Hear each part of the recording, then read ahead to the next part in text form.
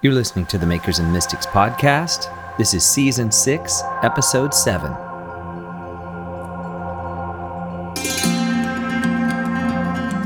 Rebekah Lyons is a national speaker and best-selling author of You Are Free, Be Who You Already Are, and Free Fall to Fly, a breathtaking journey toward a life of meaning.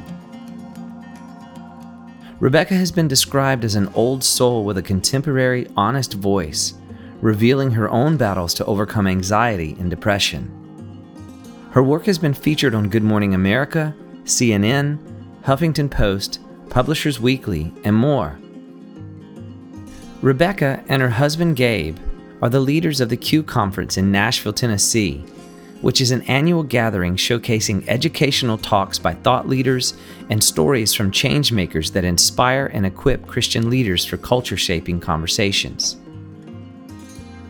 In this episode, I had the opportunity to sit down with Rebekah for a short conversation about her latest book titled Rhythms of Renewal, Trading Stress and Anxiety for a Life of Peace and Purpose. Through transparent personal stories and in-depth research, Rhythms of Renewal invites the reader to establish daily habits of creating and sustaining emotional, relational, and spiritual health.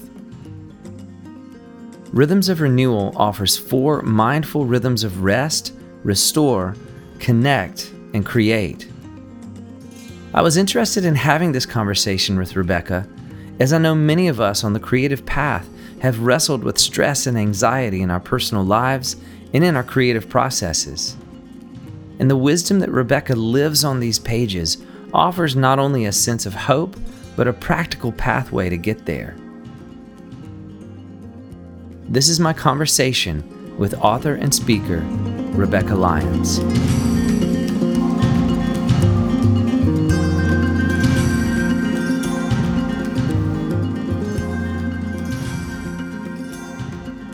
Rebekah, thank you so much for joining me on the Makers and Mystics podcast. It's an honor to have you on the show.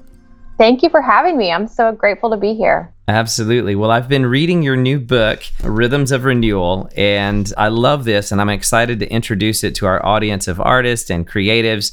I think there's a lot of wisdom in here for those pursuing the creative path. Thank you. I hope so. I need it for my creativity, so hopefully it'll help other people as well. Absolutely. Well, I'd love to start right at the beginning and just ask you to describe some of the experiences that you had that led you to write this book. Sure. Well, it started with about 9 years ago. My husband and I moved our 3 children to Midtown Manhattan from the suburbs of the South, and it was a missional, obedient kind of risk-taking midlife reset. Mm-hmm. And we run a nonprofit called Q, and it's all about engaging the cultural tensions of our time from a lens of faith. And so we thought, well, what better way to do this personally than to just plant ourselves, uproot from Christianville and go to the city. And it was very exciting. And my youngest was starting kindergarten, so that proverbial decade of being home full time was drawing to a close, and I was trying to wake into who I was before kids and trying to navigate all that.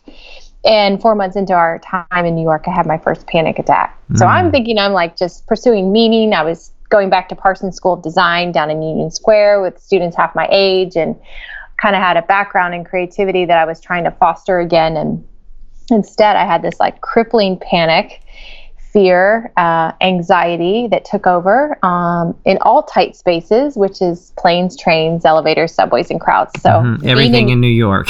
Yeah, pretty much. I was like, great timing, God. Right. So it was just staring at me head on. And it was one of the hardest years of my life because I wanted so desperately to just like leave and run from that fight or flight was in high demand, to just go back to Atlanta and just forget all the aspirations or the holy imagination we thought we had to go there. Mm-hmm. And yet God had me there for a reason. And I knew that I had to just submit and surrender to the process. But it was very pruning and just stripping away and reminding me how frail I am and how desperate I need God. And New York does that for pretty much anyone. Anyways, it's like a crisis of faith on some level, and then Right. and then a resurrection on some level. Right. So for me, that just took form of mental illness. And about a year in, I remember being with a group of girls. We met every Tuesday, and we called it a Bible study, but it was definitely a support group with some scripture thrown in. We were just in the survival mode. And I remember them praying over me that day. And that night I woke in the middle of a panic attack, now in my bed. You know, it wasn't just small spaces, it was now just anywhere. And I just felt flooded to just cry out for rescue. And for the first time, I was flooded with peace, like overwhelming calm. And I thought, well, this is interesting, because normally I have to run from the room for the panic to subside. I have to exit the circumstance that's making me so fearful. But this just stopped like in the middle. And so the next morning I walk out of my apartment and realize that when you're sick, you only look inward. But when healing begins, I believe you look up and you look out and you begin to see everyone else. And for that first time that day, I noticed people just like me walking the streets of my city. And I would get on the subway, and it was as if the world was coming in living color. And I would like watch people's expressions and try to read behind the eyes and watch how they would interact with each other. And thought, wow, there's like a whole lot of us that are living in fear. A whole lot of us that are stressed out of our minds, and we're just trying to do the next best step that we can take, and yet we don't really know what to do. Sure. I started meeting with women one by one. I started studying mental health, especially from a lens of faith, and realized 1 in 4 of us are struggling with anxiety or depression. That was, again, 9 years ago. Whereas today, now 4 out of 5 of us are experiencing physical symptoms of stress. So wow. 77% of us feel racing heart, sleepless nights, shallow breathing. So it's clear that there's an epidemic. And I'm in some ways grateful that I experienced some of this alone before it was like a household name. I didn't really have anyone to give me framework for it. So it just meant I had to just submit to even this rhythm, this invitation of rhythm for sustained health that I believe God set when he established the created order in rhythm. And he made our bodies to function within a universe in rhythm. So we've got heartbeat, pulse, we've got breathing, we've got like waves on the beach and tides, and we've got planets in orbit, and day and night and evening and morning and weeks, months, years, seasons. God created everything in the context of rhythm. We walk with a stride. We walk in rhythm. So all of a sudden I was like, okay, so if he says, I don't give you a spirit of fear, but I give you power, love, and a sound mind, then please give me a framework for which to do that. I was like, I can think that all day long, and I can pray it, and I'm going to believe it, and I'm going to preach it. I'm going to try to live it, but how do I live it? And that's really what this third book was about. It was this field guide for fear. It's this idea of like, what is the everyday practical approach that we can take, submitting to this framework, boundary of rhythm for our good and for our flourishing. And actually, it's been really joyful. It's kind of, you lose your life and you find it again. You're like, oh, this is a book about becoming human again. Sure. We're not robots. We are not AI. We're not machines. We are human. And so we don't need to act as if we're always on, or that we should never shut down, or that we should never detox. Like, no, our bodies have limitations for a reason. We are not God. So I'm going to embrace that, and I'm going to ask God to show me how to become human in the way that he intended from the beginning. And that's really what this journey's been about. Well, anxiety and stress are so widespread in our society these days. And I know even with many of the artists that I work with in our community, anxiety has been like public enemy number one. And I'm curious, from your perspective and from the research you've done, why do you think this is such a prevalent part of our culture? Oh, goodness. Well, anxiety is because our worth is so much attached to our latest accomplishment. So there's this fear of unworthiness. And if we stop, doing the thing that is pushing a ball forward, then all of a sudden we're unloved. We're not worthy of love unless we earn it. So we feel this deep intrinsic feeling of insignificance. It's all a lie. I mean, it's all completely a lie. But for whatever wounds or whatever ways we receive love growing up. It's not our parents' fault. I really do believe we all give the best of what we can to the next generation. But somehow subconsciously, we still start to believe these lies that we're not quite worthy of God and not worthy of love and not quite worthy of just like human flourishing and dignity. So we just like overwork all the time just to continue to prove ourselves and to earn that favor. I mean, this goes back to Galatians, the book on freedom. Paul's like, you keep trying to earn all this favor with God. You already have it. Why are you doing this? Mm-hmm. You're just going back into legalism and the law and religion. Stop. You readily accepted this free message, and then all of a sudden you're looking at the right and left going, oh, well, they look more spiritual. I need to add that back in. Mm-hmm. So I don't know. I think it's like we just have a hard time just that the gospel is so true and the good news is so good that like, no, you're loved, not for what you do, but just because of who you are. Yeah. And that he delights in that.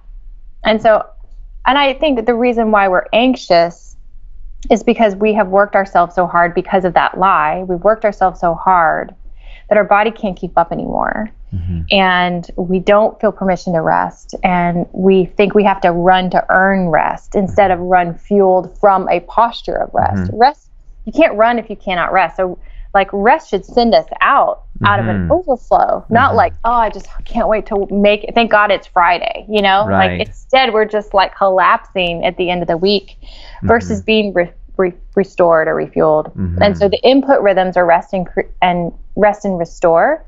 And the output rhythms are connect and create. And I think for the majority of us, our worth is attached to create. And there's not as much you don't get paid to rest. Mm-hmm. So it's not valued as much. But yet that is the superpower in which the rest of these things are built. And it's the foundational rhythm. And if God himself rested, certainly he's not optional about it for us. Mm-hmm. He commands the land to rest. He exiles his people because they don't obey. And so for 70 years, they are gone because they never obeyed for those 70 cycles of 7. And I think that's so fascinating. God's like, I'm not casual about this. It's like a decree. Mm-hmm. And if you don't obey, your work's going to rest in about 7 years anyways. It's going to be called burnout.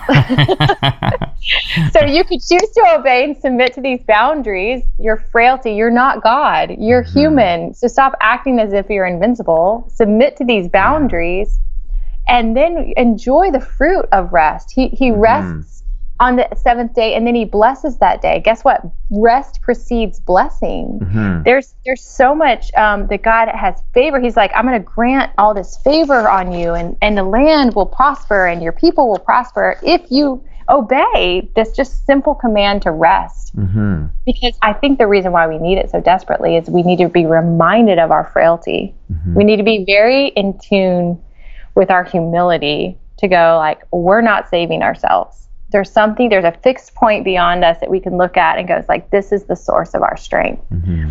And we can settle in there and receive. Mm-hmm. So rest is for your spiritual health, restores your physical health.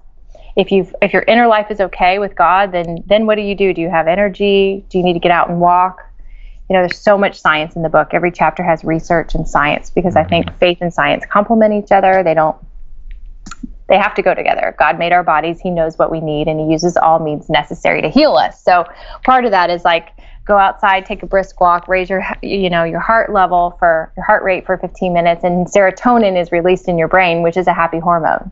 So yes, we can take SSRIs as medication, but we can also get outside and exercise, and it will still give us that same like exuberance and confidence and leadership and stamina. It's like, okay, I should probably do that every day. Mm-hmm. And then also, what do we eat for fuel?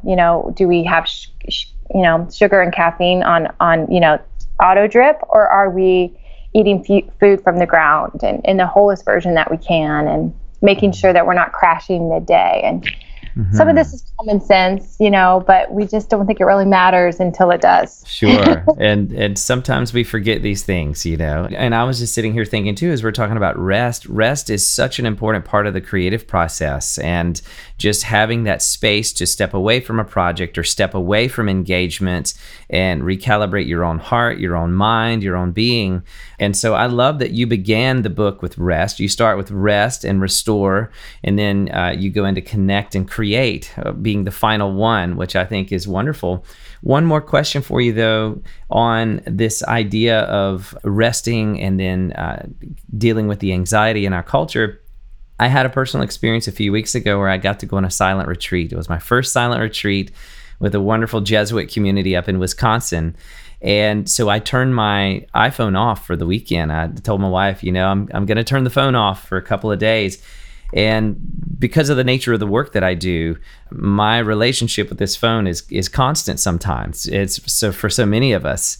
But just turning my phone off for 48 hours and going back into that inward place of rest, I think it helped with some anxiety in my own life. And when I came out of the retreat, I didn't want to have the same relationship with the phone that I had before I moved into it. I wonder if you had any thoughts on something like that. Yes. So my second chapter in the rest rhythm is tech detox. So the first one's take inventory of your life, what's right, what's wrong, what's confused and what's missing, and quit something.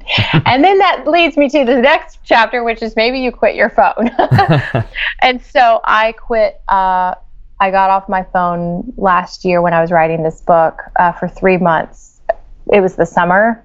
I was like, I'm in a create rhythm hardcore right now, and the last thing I need to be doing is losing 5 hours a day looking at what everybody else is doing. That's like not going to help get this goal hit. And also my dad had died in April, and I was starting to, spiral into depression, and I knew what that looked like.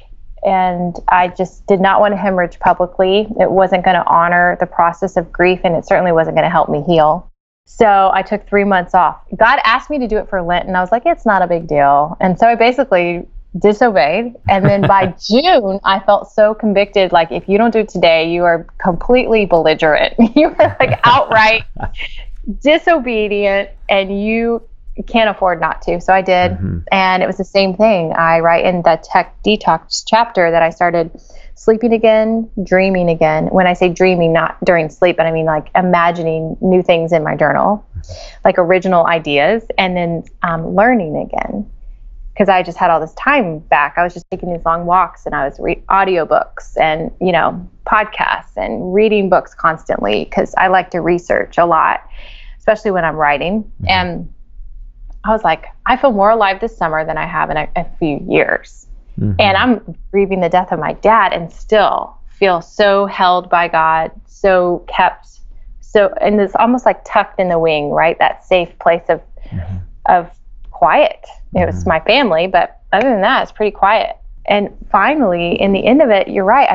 I was very cautious to re-enter, because by the time I got back on 3 months later, I was like, oh, what are the new things people are talking about you can do on, how there's updates every 3 months or whatever. I was like, oh, I didn't even know you could do this. And I feel weird, and I don't know how to re-engage. And even now, Gabe was joking me when the book was about to release, you have to be on more. And we had brought a girl home from China 9 months ago. So I professionally benched myself for 9 months leading into the book launch, which is not smart by all intents and purposes. But I just really believe that God had said, I've got this part. I need you to steward what I've given you. You brought a little girl home with Down syndrome. Attachment takes 6 to 9 months to form. You need to bench yourself professionally. And when she starts kindergarten, you're going to start launching your book. And that's exactly what happened. And he was so kind. He just opened doors before I even actually knew they were there.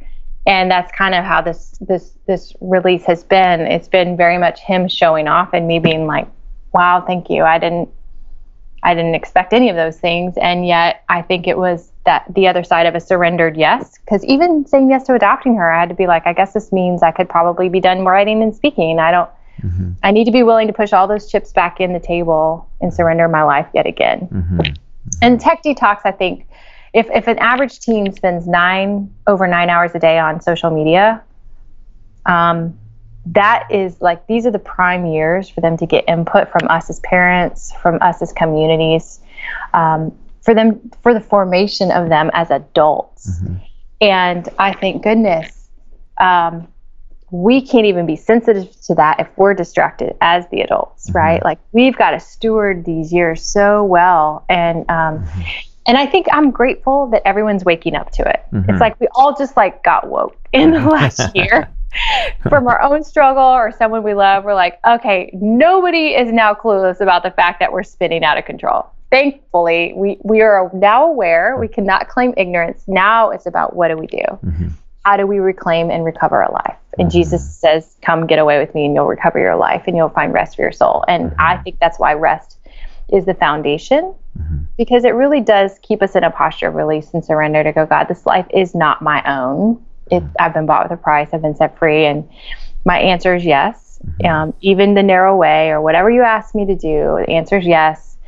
And sometimes that means be quiet Mm-hmm. and go on a silent retreat. And sometimes that means you talk about God on national television. And he's the one who orders those things and you trust it. You don't try to force it. Mm-hmm. That's wonderful. One chapter that you wrote that's really close to my heart in the Restore section is Permission to Play.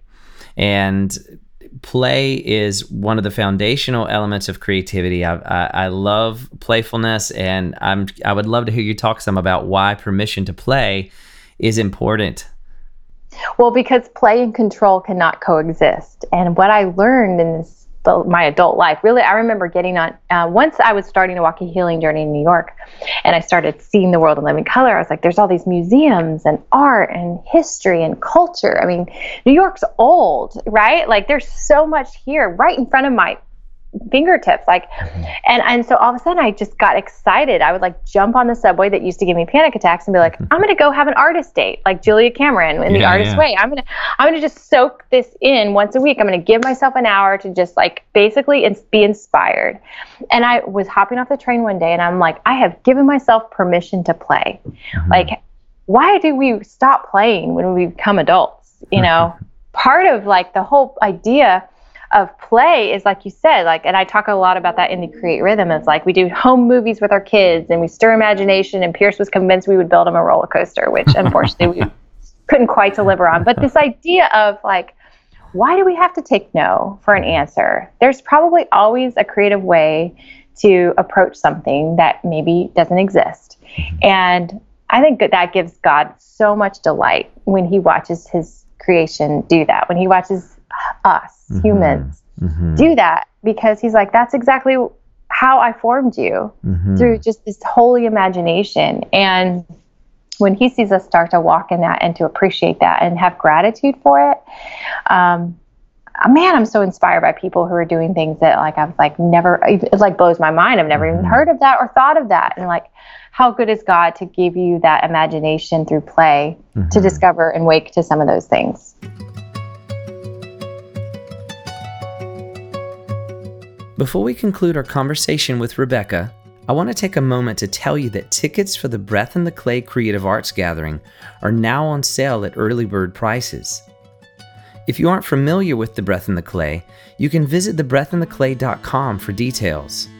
The event takes place March 20th through 22nd in Winston-Salem, North Carolina, and is a 3-day event full of performances, keynote talks, a juried art gallery, and our community of artists from around the world. A few of the guests for this year include Scott Erickson, Jeremy Cowart, Will Reagan, and of course, the Makers and Mystics podcast.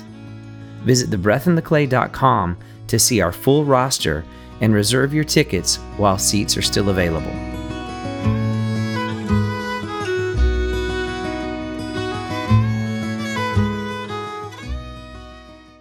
Well, these chapters on rest and restore and connect, they lead us to create.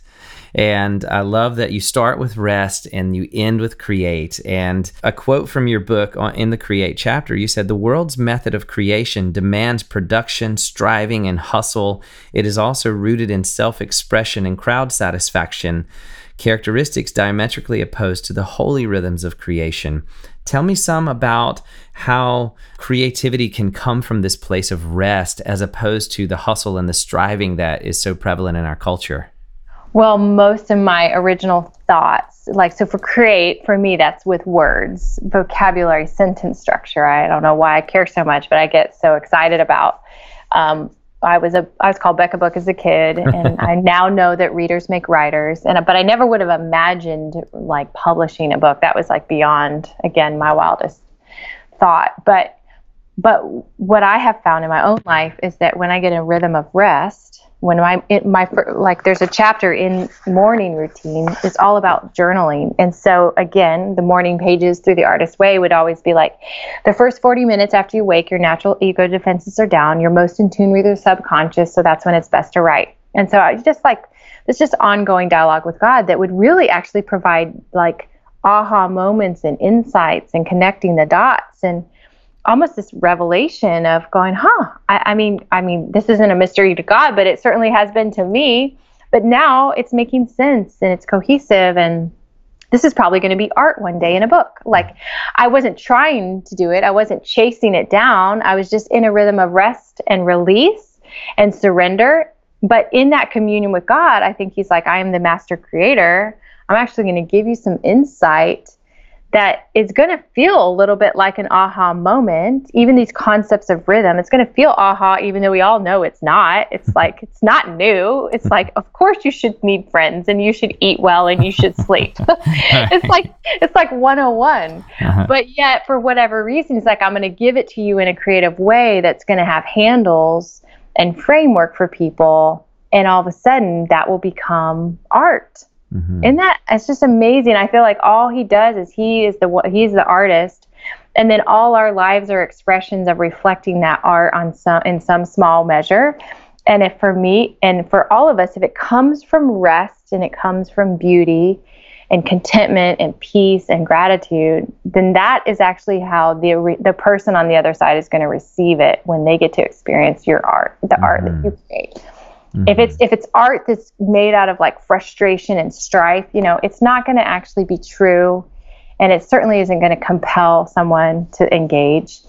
Not that it's not. I mean, we see tormented art out there historically. That's I'm not saying that's not there, and but it's really more for like the spectacle than it is for nourishment. And I hope as believers we can create art for nourishment and for restoration. Wonderful.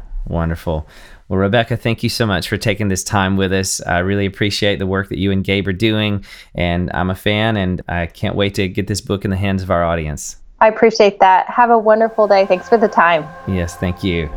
Take care.